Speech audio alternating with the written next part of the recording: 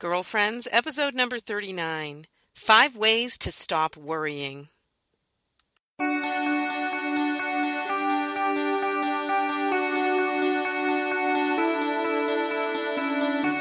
Hello and welcome to Girlfriends.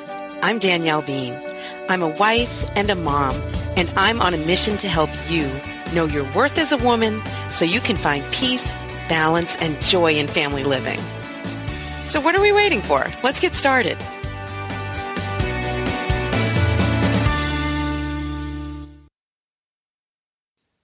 Hey, girlfriends. Welcome to another episode of the Girlfriends Podcast. I am so glad you are here today. It means a lot that you show up week after week, and I really love recording the podcast every week. It's something I look forward to, something I have to make time for, as I am right now. I'm in between pickups of my big kids who are on the cross-country team, between a little bit of extra math help for Stephen, and then I've got to drive them over to where they're practicing today. So just trying to fit this in, sitting in the car, watching all of the high school goings on at the end of the day here, and it's all the same, you guys. High school hasn't changed since we were in it.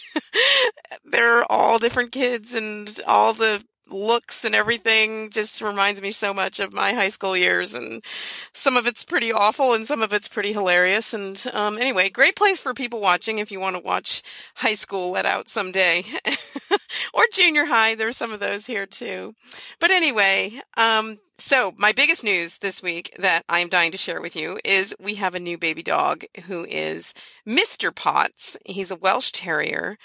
He actually mostly belongs to my daughter, Cateri, who's 21, and she was dying for a dog of her own, and we decided to go halves on this dog. I mean, if you have ever bought a purebred dog before, you know it's a lot of money, and so we decided we would pay for half, and he's really a family dog, but Cateri can really claim him for her very own. But everybody's been pitching in to help out with him around the house. He's adorable, you guys. I have never had a little dog before. When we first got a German Shorthair Pointer years ago, I had never had any dog of any kind. And so I didn't know what to make of it. And I asked my husband, "Oh, is it a small dog?" And he's like, "Sure." It's because to him, a German Shorthair Pointer is a small dog. Well, they weigh 60 pounds, so that is not a small dog. And so that first one that we had died last summer, and we have a new German Shorthair Pointer, Apollo, that I've shared with you about before. In fact, last week I told you about how he drags me through the woods. I love that breed of dog, and I love Apollo, but they're so big. And I've always thought, I'd like to have a little dog, maybe not a purse dog, but a little dog. And so we got a terrier, a Welsh Terrier, our first experience with a terrier. If you have a terrier, I'd love to hear your stories. And especially, I'm worried about him barking. He's only just beginning to bark. He's got this little yip yip bark, but he doesn't do it a lot. But I've been reading about terriers who are barking problem, and that is something that would drive me up a wall. So I'm hoping he won't do that. But so far, he's adorable. He's tiny. He's only going to get up to be about 20 pounds, I guess. And right now, he's probably I think he's 8 pounds. He might be 8 pounds. And he's just so sweet. He's 12 weeks old. We picked him up at the airport. He got shipped here from Kansas, which is amazing to me.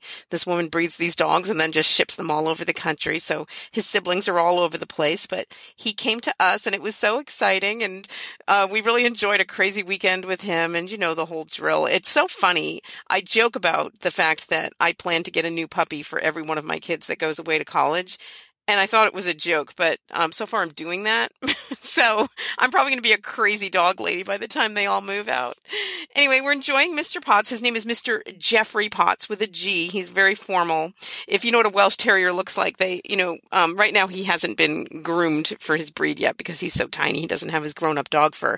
But when he does, you kind of shave their fur so that it emphasizes the fact that they have a beard and they have eyebrows. And they're very, very sophisticated looking dogs. And they're just adorable to me. So we thought Mr. Jeffrey Potts was a good name. We call him Mr. Potts. The little boys think Mr. Potts is a terrible name, so they call him Jeffrey. We'll see. Probably he'll answer to both of those names.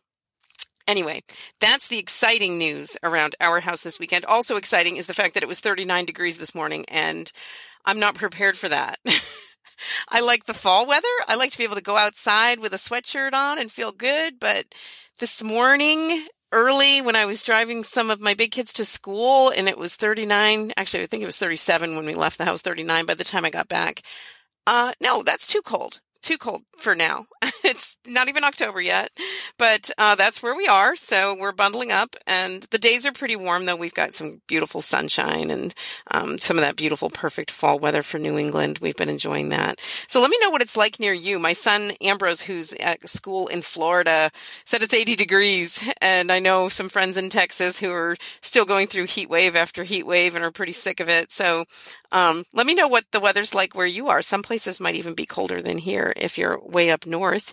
Tell me about what's going on in your world. So anyway, this week we're going to talk about worrying. Are you a worrier? I am not. I'm really not a worrier. At least I haven't been traditionally throughout my life. It's not been my MO to worry about things. In fact, I'm kind of clueless a lot of the time. And when bad things happen, I'm somewhat blindsided by them sometimes. Like, what? Something bad happened? What? Whereas my husband, and this is probably why I've been able to afford the luxury of being a non-worrier all these years, is a major worrier. He worries about every little thing. He thinks about everything that could possibly go wrong and in great detail and anticipates it and prepares for it. And, even if there's absolutely nothing he can do to control it, he worries about things. And so I think in our marriage, we kind of balance each other out in that way. For years, he's been frustrated with my kind of cluelessness about all the bad things that can happen in the world. And I've been frustrated by what I call his negativity, but he's just trying to be prepared. Anyway, we kind of balance each other out. And I think maybe that's why I've traditionally not been much of a worrier. It hasn't been a problem for me. But I have noticed in recent years, I've become a little bit more of a worrier in a way that feels foreign to me. And every time it happens, I'm like, oh, this is what Dan does, or this is what, my friend so-and-so does, who's always worried. I always think it's funny. I'm always surprised by when a friend, for example, would text me and say, oh, I've got this weird looking mole. It's probably cancer. And, she means it. She's really worried that she has cancer. Some people's minds go right to the first thing to the worst case scenario. I don't tend to do that, but like I said, I have been noticing in recent years, and I think it's just a matter of having life experience and having things go badly sometimes. You start to feel a little bit vulnerable in a way that I did not previously. Anyway, I'll have these moments of worry that are kind of a foreign feeling to me, where I'll be just humming along and I'll notice some little thing that in the past wouldn't have bothered me, whether it's an ache or a pain, or one of my kids complains about something bothering them, about their health, or, one of my growing up children takes off with the car for the evening. All of a sudden I'll think, what if she's in a terrible car accident? What if she's driving with her friends and they're all killed?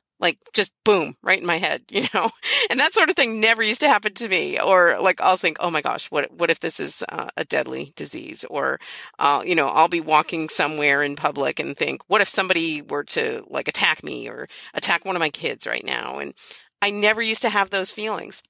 And it doesn't mean it's reasonable for me to be having those feelings, but I really do think it's a consequence of the fact that I've had a little bit of life experience now. Some, unexpectedly bad things have happened. And so now I feel like some things are in the realm of possibility that I previously would have rejected and wouldn't have spent any time worrying about.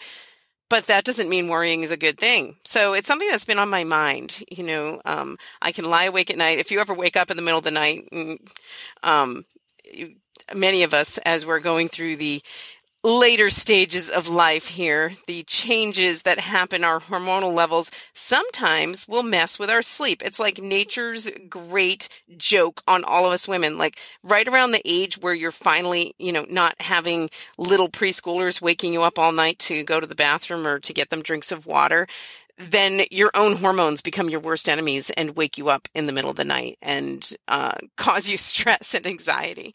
So anyway, I've been going through some of that. I haven't hit any hot flashes yet. I'm really looking forward to those. I've heard great things about them. But I really do feel like it's sort of a hormonal thing. Well, sometimes I will just wake up in the middle of the night, and that's the worst time for sitting there worrying. It's so easy to worry when you're lying alone in the middle of the night, and it's so easy to think dark, negative thoughts and insane things that are entirely unreasonable. You can think in the middle of the night in those situations. So those are times when I'll find myself worrying, sometimes worrying about health, sometimes stressing about finances or my children's future or, any number of things, work-related stuff. But the end of the day or at the end of the night, there's nothing accomplished by that worrying. So I wanted to talk a little bit about some ways I've been thinking about to kind of combat anxiety in our everyday lives. All of us battle it in some way, shape, or form. Some of us have worse cases of it than others. If you think that anxiety is something that is crippling your life, if, feelings of anxiousness and helplessness and hopelessness are crippling to you in your everyday life, then that's something you should talk to a doctor about, because that can be caused by a hormonal imbalance, and that can be treated chemically. It can be a physical situation that can be resolved with a physical solution. So if I'm talking about everyday kinds of worries and anxieties, I'm not talking about the kind that you should talk about your doctor with if it's crippling your life. So the kinds of things that just kind of get in our way or make us unhappy. So the first one I want to mention is caffeine. I know. I love caffeine. It's so delicious. I love caffeine in the morning. I can drink it at night, and I don't think it really affects my sleep. I love caffeine. I love coffee. I love Diet Coke. I used to drink Red Bull. I gave that up. Now, if I'm going to be driving at the end of a long workday or something like that, I will drink a 5-hour energy, and I think it's a really great tool. It's a useful thing for me. So I do appreciate and love caffeine, but I have noticed that it can contribute to feelings of anxiety. Like, have you ever found yourself just like feeling nervous or anxious or jittery in an emotional way even, and not knowing why?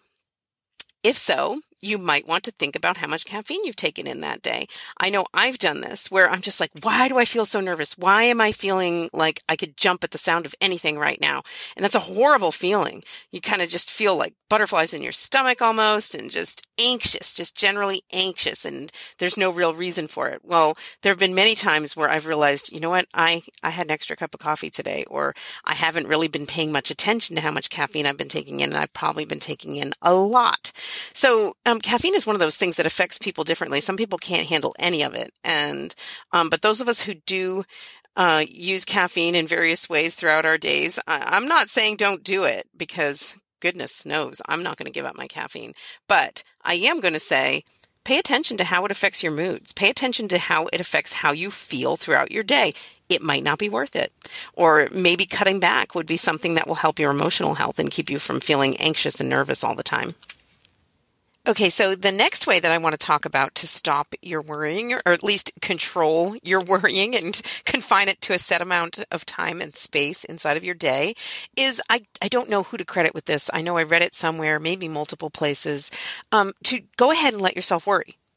Like, you can worry. Tell yourself you're allowed to worry if you find yourself worrying. But with this strategy, you set a timer. If you find yourself repeatedly worrying about something, set a timer for 5 minutes.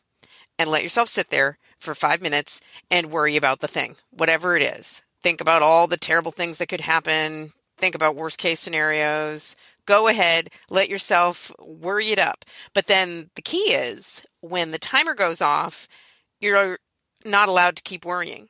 You're supposed to get it all out of your system in those 5 minutes. Now, I cannot say that I've tried this myself, just because worrying hasn't been such an issue for me, but it's something I might try, maybe in one of those middle of the night spats or something, to control my brain. Because, this is actually a very empowering thought, and it seems like a no-brainer maybe, but it's actually very empowering to realize you can control your thoughts. You can control whether you're going to sit there and worry. And yeah, I know our minds wander, ideas pop in, thoughts pop in, fears pop in, anxieties pop in, but you control whether or not you entertain those thoughts and whether or not you entertain those fears and anxieties and worries. You control what you're going to think about, what you're going to focus your energy, your mental energy on. And so I think this way could be a really great way to recognize, first of all, just to give yourself that permission. Sometimes we get anxious about the fact that we're feeling anxious about something. We worry because we're worrying too much and all that. So this kind of gives you that release. It kind of gives you permission to worry in a set amount of time, a finite amount of time.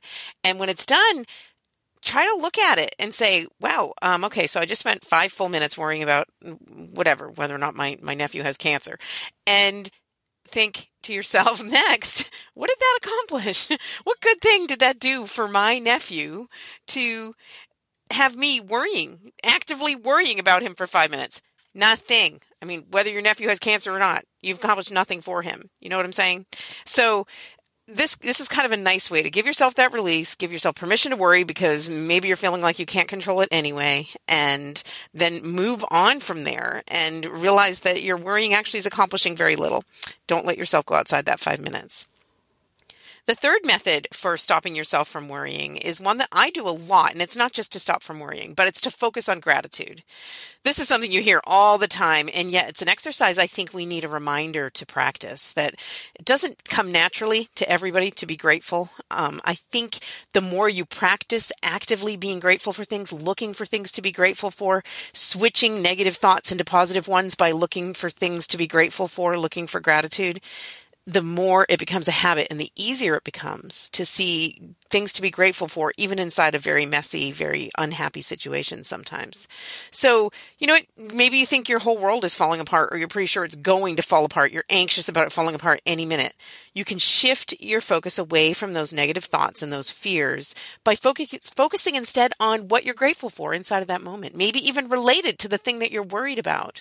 If you're worried about, your health, if you're worried about your finances, be grateful for the things you have. If you own a car or own your home and you're worried about finances, focus on that, or focus on the good relationships you have with people inside of your family. Focus on, even just tiny things, that you have food in your house to make dinner, that your family has clothing to wear. Depending on how desperate you are in the situation, you can focus on the most basic things, because every one of us has so much to be grateful for, especially those of us living in the United States. Even if you're living below the poverty line, you're still living far above so many people in this world. And we have so much to be grateful for, even just politically speaking, even, with regard to our personal freedoms and our ability to practice our religion freely. So there's always something positive to focus on, something to be grateful for. And the more you practice switching your thoughts from negative fears and negative anxieties and worrying about the future and things you ultimately can't control anyway, focus instead on things that you're grateful for. One thing that I think is a really helpful practice, and I do make myself do this as regularly as I can, is when I'm worried about something bad happening, I will remember something in the past that was bad that happened, maybe similar to what I'm currently worried about. And then I'll think about good things that came from that, because God can always bring good, even out of the most negative situations. And whether it was that you were close with a family member, that you felt taken care of by somebody, that other people reached out to you, that you learned more about your own strength, whatever it is, look for something that you can be grateful for with regard to even a past bad, negative situation. And that can shift your focus too, from the fears and the anxieties about what might happen to what good things can come from even bad things that happen. All right, the next one I want to talk about is exercise. That, along with the caffeine thing, sometimes there's a physical reason for our anxiety. Sometimes there's a physical reason, a health reason for why we're feeling anxious. Our feelings and our moods are tied with our physical selves, and it's important to remember that. If you're not getting regular exercise on a regular basis, that pent-up energy has to go somewhere, and maybe it's going to find its way into your mind in the form of negative thoughts and things to worry about, thoughts and ideas to be anxious about your future, about people that you care about.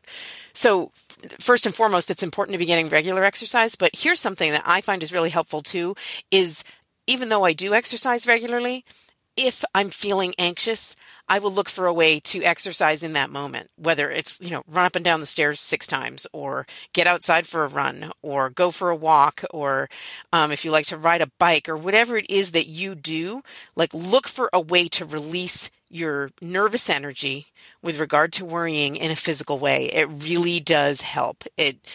We're built for that. We're built for that kind of physical release. And when you're worried and when you're tense, your body reacts and you tense up. You might be tensing up your shoulders, or furrowing your brow, or clenching your fists, or clenching your jaw. Do you ever find yourself clenching your jaw and you didn't realize you were?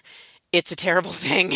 I know I have done it. And those are times when I'm stressed, sure, but also when I'm anxious or when I'm worried about something, I'll find that I'm responding in that physical way. And a physical release of energy through exercise is a great way to relieve that situation, to, let off some of that nervous energy in a way that's very positive and helpful. All right, the last one I'm going to mention, now this should have come first, but I decided to keep it for last, is, you know what I'm going to say, right? Pray. Yeah, pray. Duh, I know. I saved this for last because I really want to emphasize it. Because, if you read the Bible, how many times does Jesus tell us that he knows us completely, how completely he knows us? How many times does he tell us how much he loves us? How awesomely and epically and explicitly did he show us, demonstrate for us how much he loves us and that he gives everything for us and wants the very best for us? How many times did he tell us not to fear, not to worry, to trust him? And we're still not listening, right? We're not listening. And we get worried, we get anxious about things when you feel like you're responsible for everything and you need to be in control of everything, and that, ultimately everything that happens is on our shoulders, and or that you're alone in it. That whatever the future holds, you're going to be alone, facing a difficult situation, a crisis, a loss, an illness, or, whatever it is. So I think it's important, even if you're not feeling it, and I certainly have done this in times when I'm feeling worried or anxious about something in particular, you can say a Divine Mercy Chaplet. That's very soothing. I think one of the greatest gifts our church gives us are these rote prayers, because sometimes you're not there mentally, emotionally, and spiritually to come up with the words yourself. And so having rote prayers to say, and even ones like the rosary or inside of a chaplet where you're repeating them, is very soothing. It's something that I think is a very natural way to communicate, especially when we're in need, is that kind of repetition, that kind of repeated petition, that kind of calling out for help. And so prayer is a beautiful way that you can do that. And it doesn't have to be fancy. I mean, I mentioned a chaplet because the Divine Mercy Chaplet is a beautiful way to remind ourselves how much Jesus loves us and remind us to place our trust in him. But it can be as simple as repeating, Jesus, I trust in you.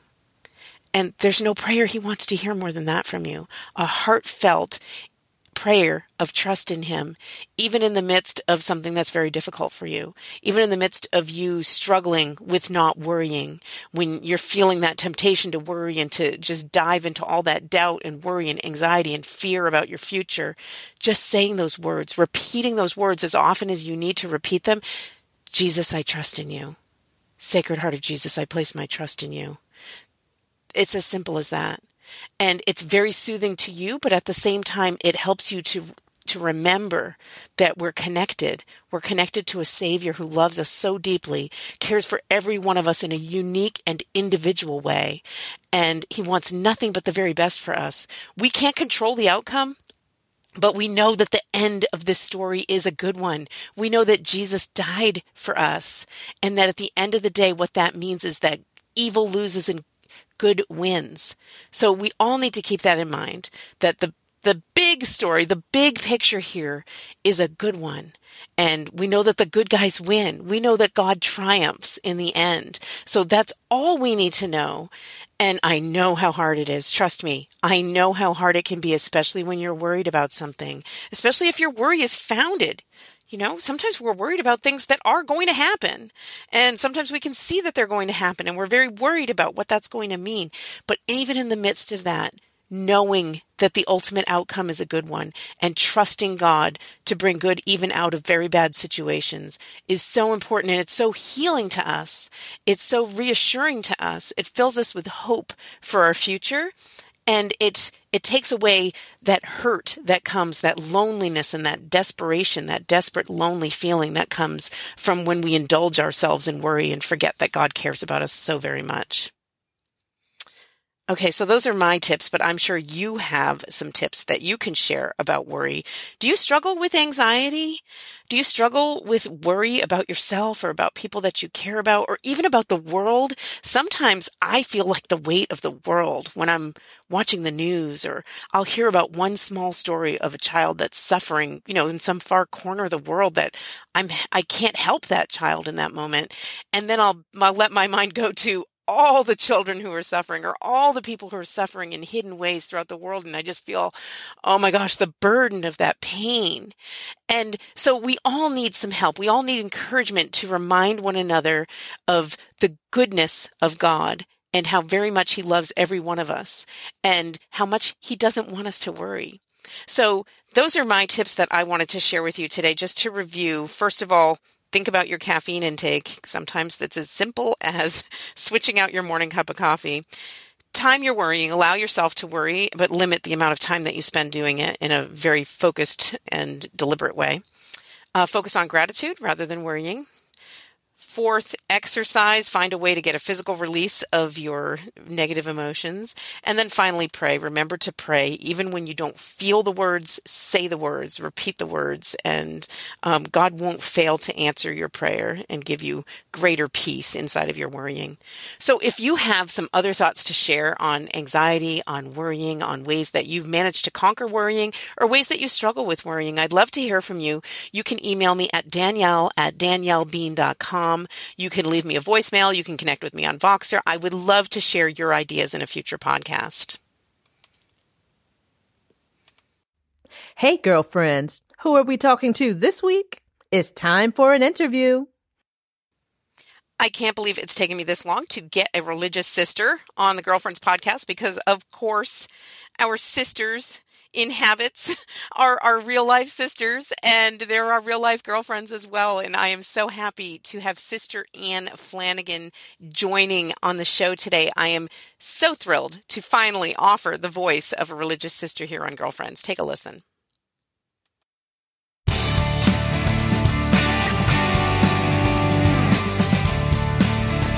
Hey everyone, it's a great day here at Girlfriends because we have a sister on the show. I am thrilled to be welcoming our first sister. Sister Ann Flanagan is joining us today, and I'm so excited. Sister Ann Flanagan, who's at Nunblogger on Twitter, is a native of New Orleans and has been a daughter of St. Paul for 40 years. She was a member of the Central Committee for the Great Jubilee of the year 2000 at the Vatican and currently works in the digital division of her community's publishing house. Sister Ann has also recorded over 24 albums with the Daughters of St. Paul Recording Choir. She is the author of 5 Keys to Understanding Pope Francis and Come to Jesus, a kid's book for Eucharistic adoration, both from Pauline Books and Media. Hi, Sister Ann. Welcome to Girlfriends. I am so happy that you're here. Thanks, Danielle. I'm delighted to be your first nun. Yes, it's a thrill. I always say we have all different women on this show, and I like to have different voices, women from all walks of life. So it's about darn time we had a sister on here. And and I've just loved following you on Twitter for years now, at Nunblogger. For people who aren't familiar, you can check it out. It is so fun for me. I think this is such a unique time in our church, and with the Daughters of St. Paul being a media focused order, it's really thrilling to watch the ways in which the religious, people living out religious vocations, can communicate with people in everyday ways. I think it's a really beautiful thing for us to witness. And I think these new forms of media are also giving, like, young people a new way of discerning a vocation. We're finding now that the young women who approach us in discernment, what they do is they follow a bunch of us on Twitter or Facebook or Snapchat or Instagram. Wow. We all have our specialties. And they sort of watch us. They watch us interact, like for a year before they make their first move. Wow. So that gives them kind of a real look at what your life is like. They see our relationships, and they get to almost see our life from the inside through social media. Wow. And I think for many of them that gives them that first sense of, yeah, I connect with this. I'm getting their charism, and I'm feeling it in myself, and I think I want to pursue this. So it's an amazing gift that the Lord has given us in really challenging times too. For sure. It's never been more challenging, I think.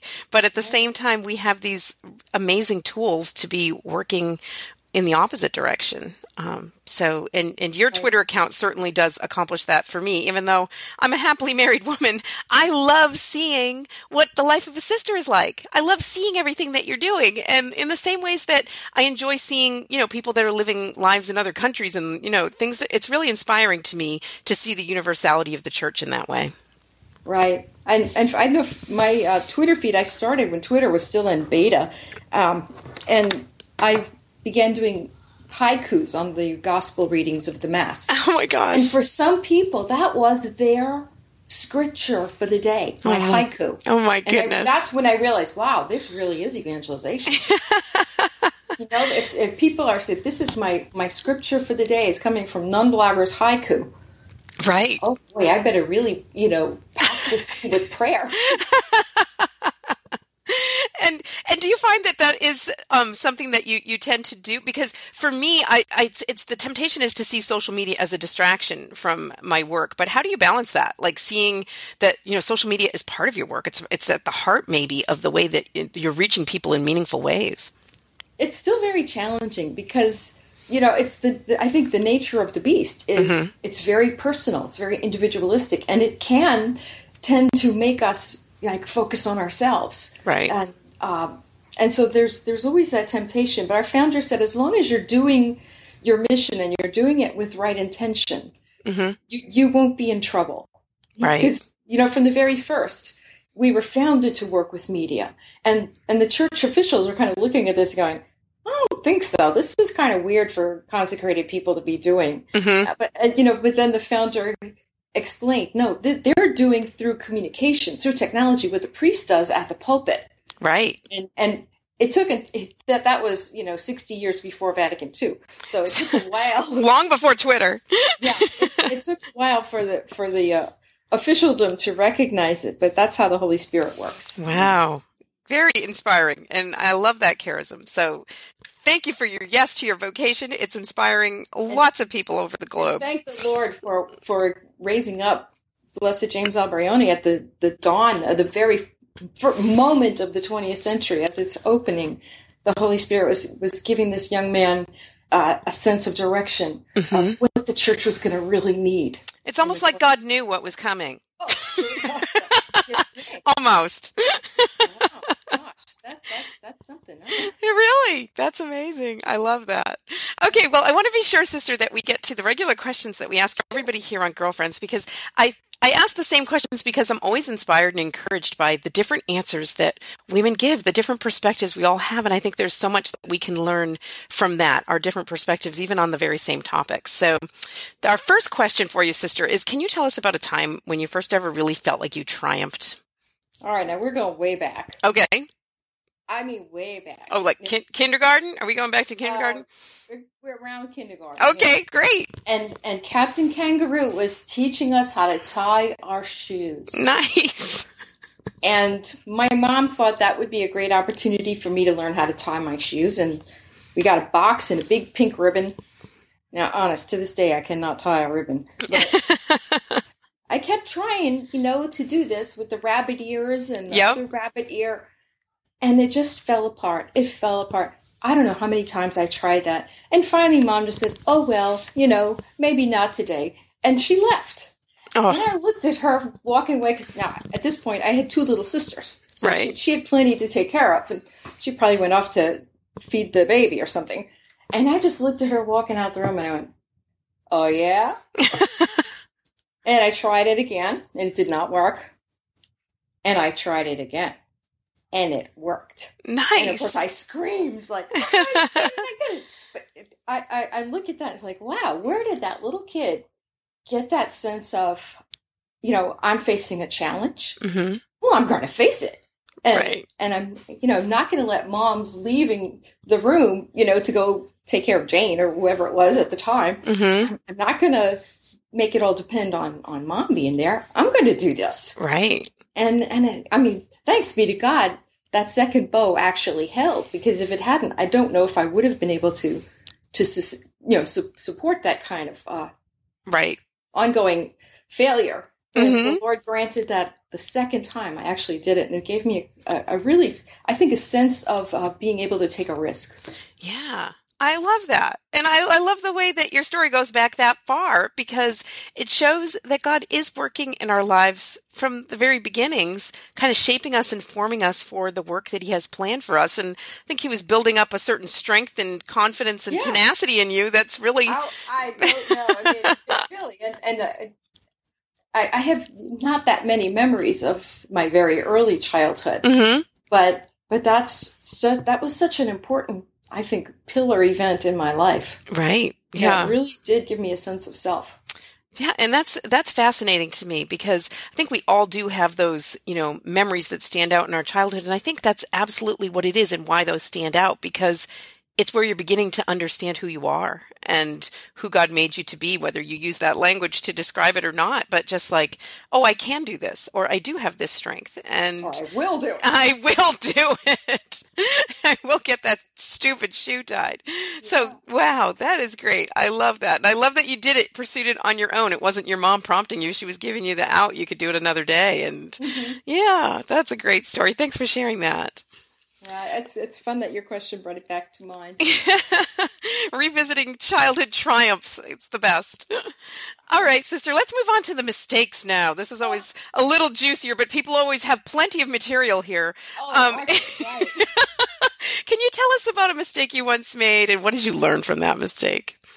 Well, years ago, I was editor of our children's magazine, My Friend magazine. Oh, I used to get it.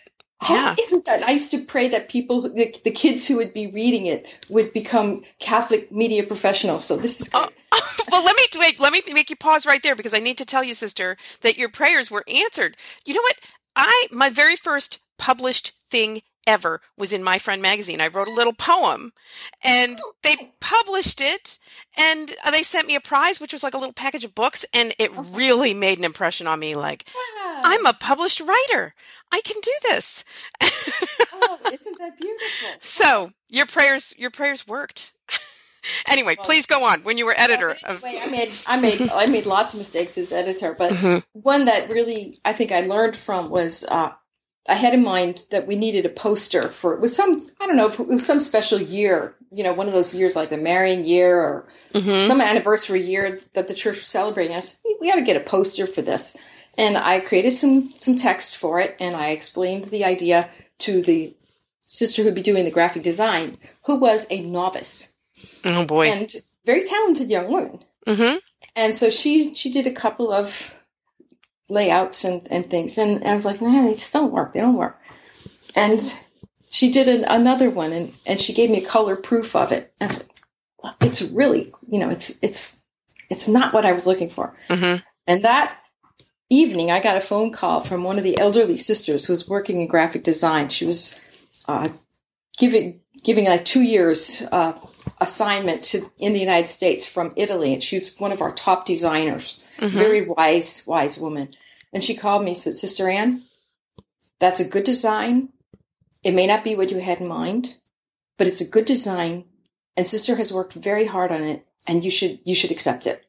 Mm-hmm. And it's like, I relied on that sister's judgment, and it's like, okay, but it just enlightened me about, no, you cannot, just because you're the editor, you can't make other people the executors of your vision. Right. You have to let other artists bring their vision in, and you have to make room for their vision. Right. It was very important for me to learn that, to respect the gifts that other people are bringing, even if you're in charge. Right. Right. And to that part of being an editor is recognizing the gifts that other people are offering for the good of this project. Mm-hmm. And part of this is I'm a very task-oriented person. Right. And I can lose track of the people. And God keeps saying, no, you know what? People are what I'm looking at. Mm-hmm. And he's like, I'd like you to share my vision. Nothing trumps the importance of the person.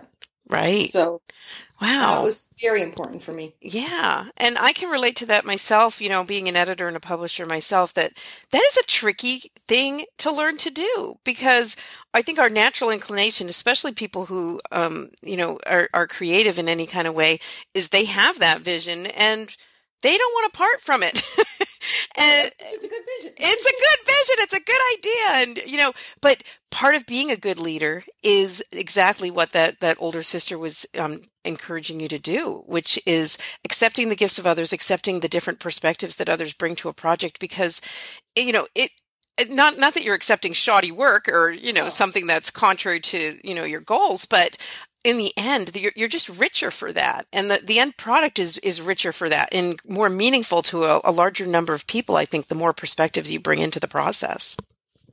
Yeah, so that was, and then years later, the Lord put me in a position where I was underneath someone who was not willing to accept the vision I was bringing to a project. So, and I really, I reflected at that moment. It's like, okay, now I know what it's like from the other side.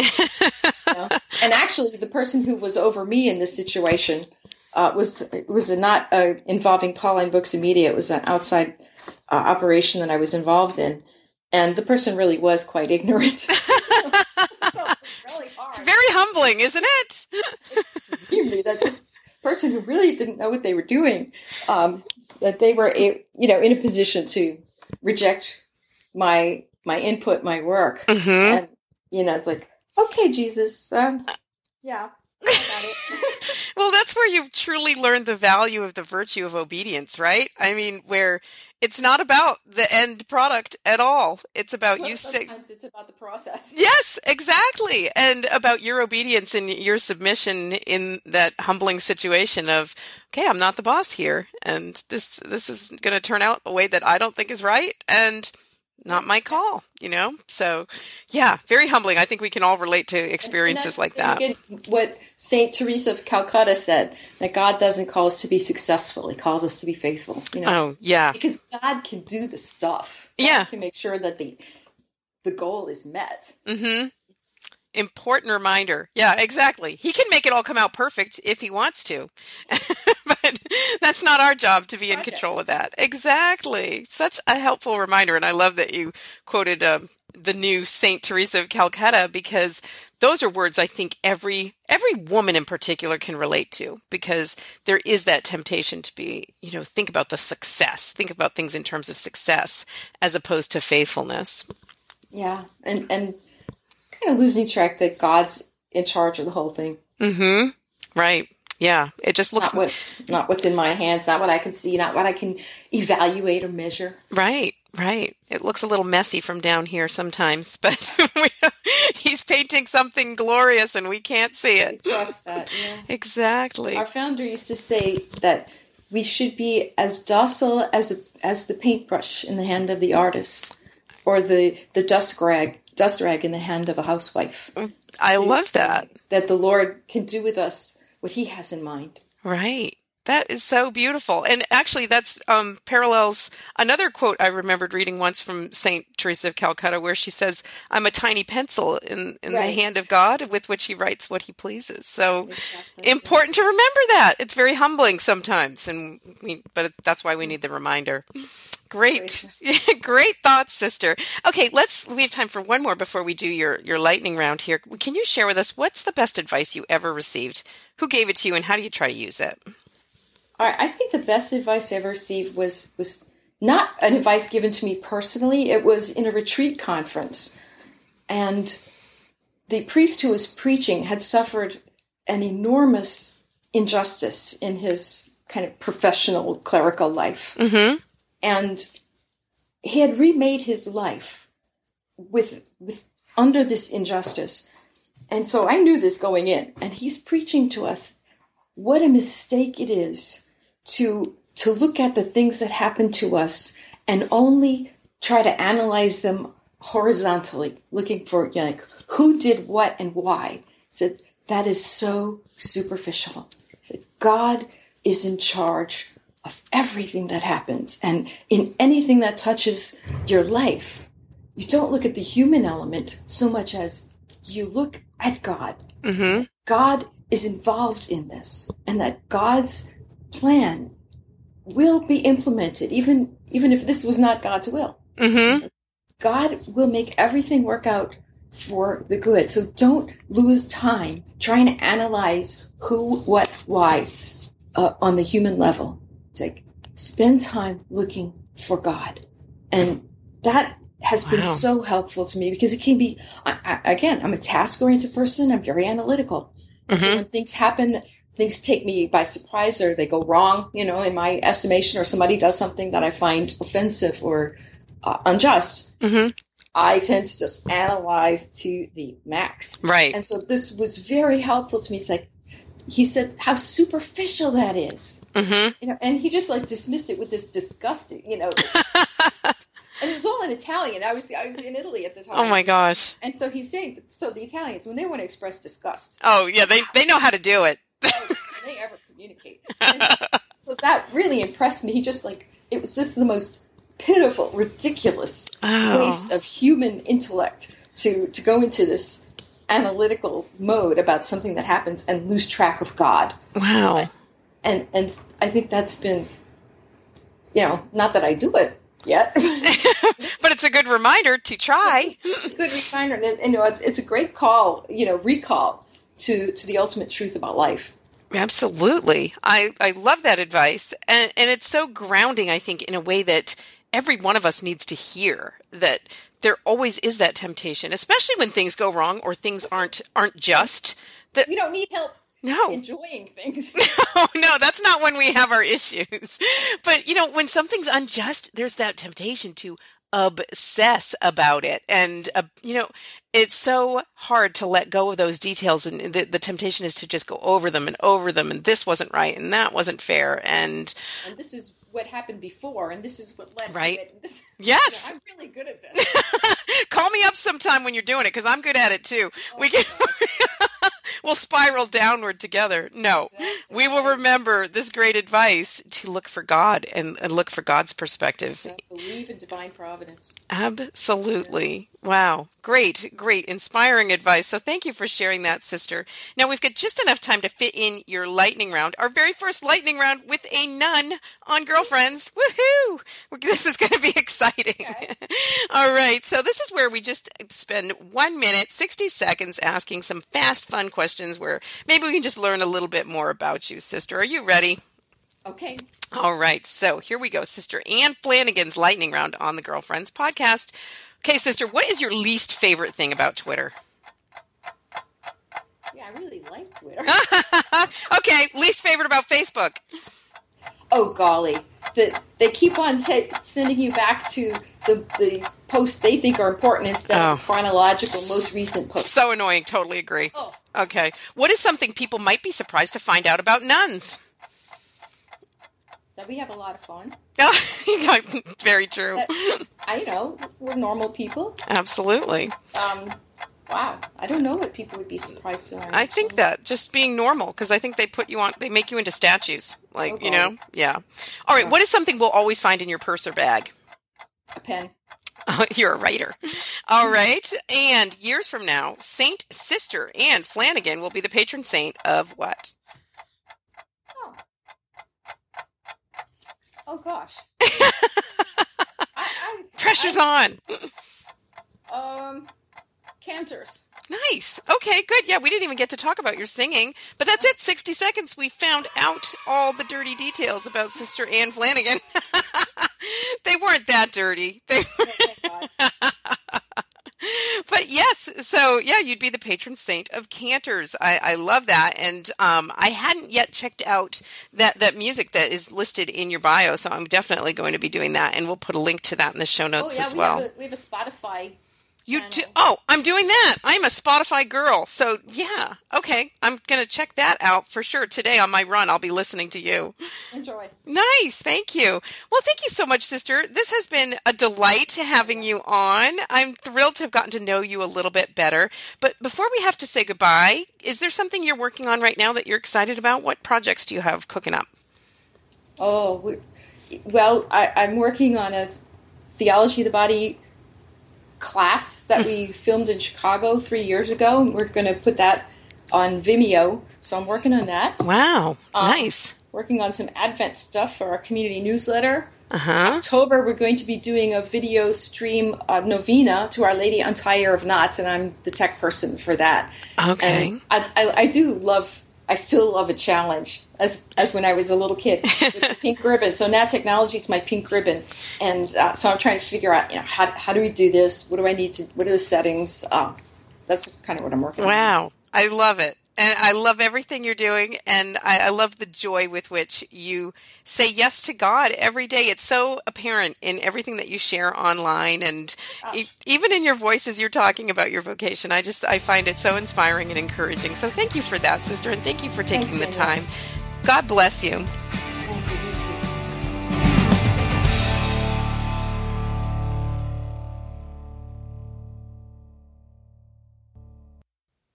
too. Isn't Sister Anne the best? Isn't she great? I just love her. And I just have this special love for all of my nuns, my sister nuns who are tweeting and on Facebook and Snapchat and Instagram. The way in which the Daughters of St. Paul in particular embrace all forms of media is really just so inspiring. And it's so encouraging to me with all the garbage that's out there on those media to see these beautiful voices, these beautiful women doing great work in the church. So I'm going to link up all of Sister's stuff, but she's at Nunblogger on Twitter. That's a great place to get started getting to know her if you don't already.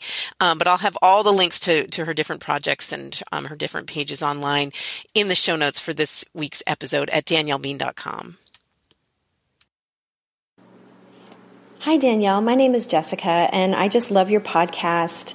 I listen every week, and I really enjoy the show. I'm even one of your Patreon supporters, so you're doing such a great thing here. I wanted to respond to your podcast about prayer. A friend has recently introduced me to something that I just love that I had to share with you. It's called Pray As You Go, and it's a little podcast that's about 10 to 15 minutes. It's put out every day, and it's kind of a reflection on the daily readings. You can find them on Facebook. They have a website you can find on the podcast section of your phone. It's called Pray As You Go. And it starts with some meditative music. They read the daily reading and offer some reflection questions, just things to get you thinking. And I just really enjoy it. I used to try to read the daily readings and reflect on them on my own and found that my mind would wander and I would get distracted. And this is just really something that I can connect to for 10 or 15 minutes, and I really enjoy it. When my 4-year-old goes down for his rest time in the afternoon, that's my time to take a few minutes to pray and reflect. So I hope this will be of some use to some of your other listeners. Have a great day. Thank you so much for that, Jessica. Not only the feedback, but for your support through Patreon. I really appreciate that boost of confidence that you give me, that you are enjoying the show and that you want to see it continue. So Pray As You Go. I've linked to it in the show notes at daniellebean.com, so you can check that out. Anybody who wants to try that prayer app and try that way of praying. I love any piece of technology like that that helps us. Like you mentioned, Jessica, that we can be distracted so easily. Your mind wanders when you're just got a prayer book in front of you. But having these little bits and these little helps and these little encouragers toward doing the right thing and actually making daily prayer a part of your everyday life is so enormously helpful. So everybody check out that app and let me know how you do with it. Pray As You Go. And it's linked up in the show notes at daniellebean.com. Hey Danielle, this is Tracy, your Twitter friend, and I just listened to your chores episode, and Christine Johnson's interview was great. I loved it, and I just wanted to say, yes, keep those kids doing chores. We've always did that when ours were young, and we recently went away for a couple weeks, and our kids are all teenagers and young adults now, and we left our oldest home for 2 weeks while we were in New Hampshire. And we came back and the kid forgot how to clean. So we have remedied that situation and refreshed everybody's mind and now have the boys back on a regular schedule of cleaning their own bathrooms, even though it's much faster if I do it. But it's a life skill. It's one they're all going to use, and it was a good eye-opener, a reminder of why it was important that we taught those chores so long ago. So, yeah, mamas of littles, keep it up. It pays off. We just needed a little refresher, and it's saving me a lot of time. So, God bless. Have a great day. Thank you so much for that feedback, Tracy. And first of all, an apology because that got somehow bumped down in my queue in SpeakPipe, my account, and I didn't see your voice feedback, so I didn't share it before now. It looks like you left that a few weeks ago. Anyway, great feedback whenever we get it, because really important reminder about the value of teaching kids chores and that it pays off in the long term. You know, we, like you, were away when Dan and I went to France this summer. We had big kids that were running the household, and you know, when we came home, of course, everything's not perfect, but most was in order. You know, there were some places that all of a sudden I realized, oh, wow, nobody's done this in a very long time. But for the most part, I felt glad that they did have those basic life skills. And, you know, it's just it's an important thing. It's a gift we give our kids, especially our young men. I think it's important to give them those. It's a gift you're giving to their future spouse. Not that they're necessarily going to be like perfect, housekeepers or house husbands or whatever, but just knowing how to do some basic things is so important. And something that's even, maybe they're not even going to get married, or maybe they're going to live as a bachelor for a while. And same with our daughters. It's an important skill that we give them to learn the basics of running a household, cleaning a bathroom, running a load of laundry, cooking a basic meal. So it's a great reminder, Tracy, that it's so important to begin that early on, even though it's a pain in the neck sometimes. And you're not always going to be perfect about enforcing it, but to keep in mind the long-term value of investing time and energy in these skills when kids are young and making it a natural part of how they're contributing members of a household. So very valuable to the family as a whole. Hey, Danielle, this is Sarah Reinhardt, and I cannot resist leaving voice message after that He Says, She Says episode. I'm halfway through and just listened to everything you had to say about communications between men and women, husbands and wives. And I just laughed because I have to be honest with you. In some regards, I related with the he said side of it and not the she said side of it. But I see both sides of it. And it made me think that I think knowing more about yourself and being self-aware, like of personality types and that sort of thing, might be a helpful exercise if communication is something you struggle with in your marriage. Then again, I haven't been married nearly as long as you have. And anyway, it was simply a delightful episode. Thank you so much for sharing your wisdom with all of us. God bless. Thank you, Sarah, for knowing my love language and using that Voxer app to connect with me.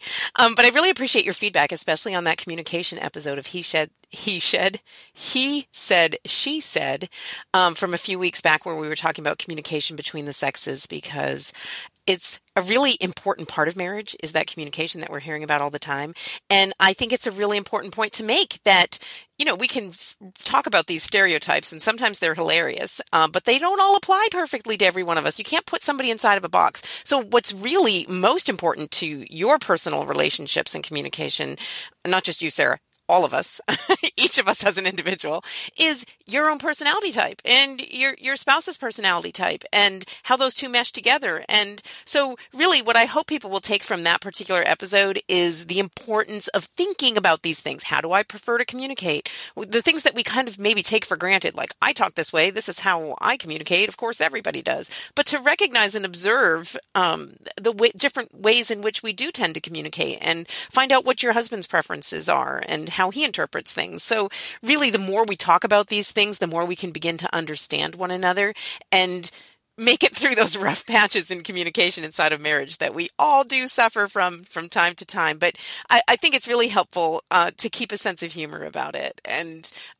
recognize that differences aren't the end of the world. In fact, they're fascinating, and it's beautiful to recognize the differences in all of our personality types, male or female. People of all different ages and all different walks of life have different preferences and different personalities with regard to communication. So such a very important point, Sarah. And Sarah has more feedback, but I'm going to save it for next week because we're coming up on an hour here, and I'm going to want feedback next week anyway. If you want to make my day, go on the Voxer app, click through on the show notes at daniellebean.com. You can connect with me on Voxer. Super easy to leave me a voicemail. Leave me some feedback about today's topic, for example. Talk to me about worrying in your life, the ways in which you control anxiety and stress inside of your life. Or you can connect with me on SpeakPipe, like some of the other ladies this week did. You can go to daniellebean.com, and it's super easy. You don't need special equipment or anything. You just click that little tab that says leave voicemail, and it'll connect you to SpeakPipe, where you can leave up to 90 seconds of a message for me that I can play on a future podcast. It will make my day. I tell you, voice feedback is my love language. I love having your actual voice to share with listeners here. But if you're shy, I will accept your social media messages. I will accept your email at danielle@daniellebean.com. I would just love to hear from you and make sure your perspective is represented here at Girlfriends. And I want to give a shout out, thank you to those of you who support the Girlfriends podcast on Patreon. If you want to find out how you can support this podcast and make sure that I am encouraged to continue to produce it week after week and provide it for free to everybody who would like to listen, you can go to patreon.com/girlfriends, patreon.com/girlfriends. You can get all the information for as little as a pledge of $1 per episode. You can not have to max out your budget. You can set a limit for how much you'll spend each month. It's so encouraging to me and so supportive. And it really, when it comes to making the time for this podcast, I think of those people who are encouraging me through voicemail, through email, through social media, through Patreon, that they're willing to support me and encourage me. So I think I don't want to let these people down. So if you enjoy the podcast and want to see it continue, you want to encourage me to continue to produce it each week, you can check out patreon.com/girlfriends. At different levels of giving, you can qualify for different bonuses, different benefits, some fun stuff there, some Google Hangouts and stuff like that, or copies of my book. So anyway, that URL is patreon.com/girlfriends. Check it out. And we're out of time for another week, but I want to thank you for being here. I am so, so grateful for your presence here and all the different ways in which you encourage and support this podcast and connect with me and one another through it. It means the world to me that you show up here week after week and share some of your precious time with me. So until next time, I hope you'll enjoy your day and God bless your week.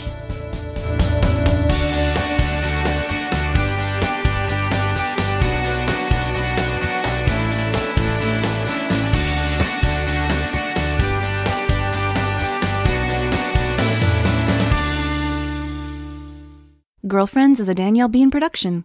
Know your worth. Find your joy.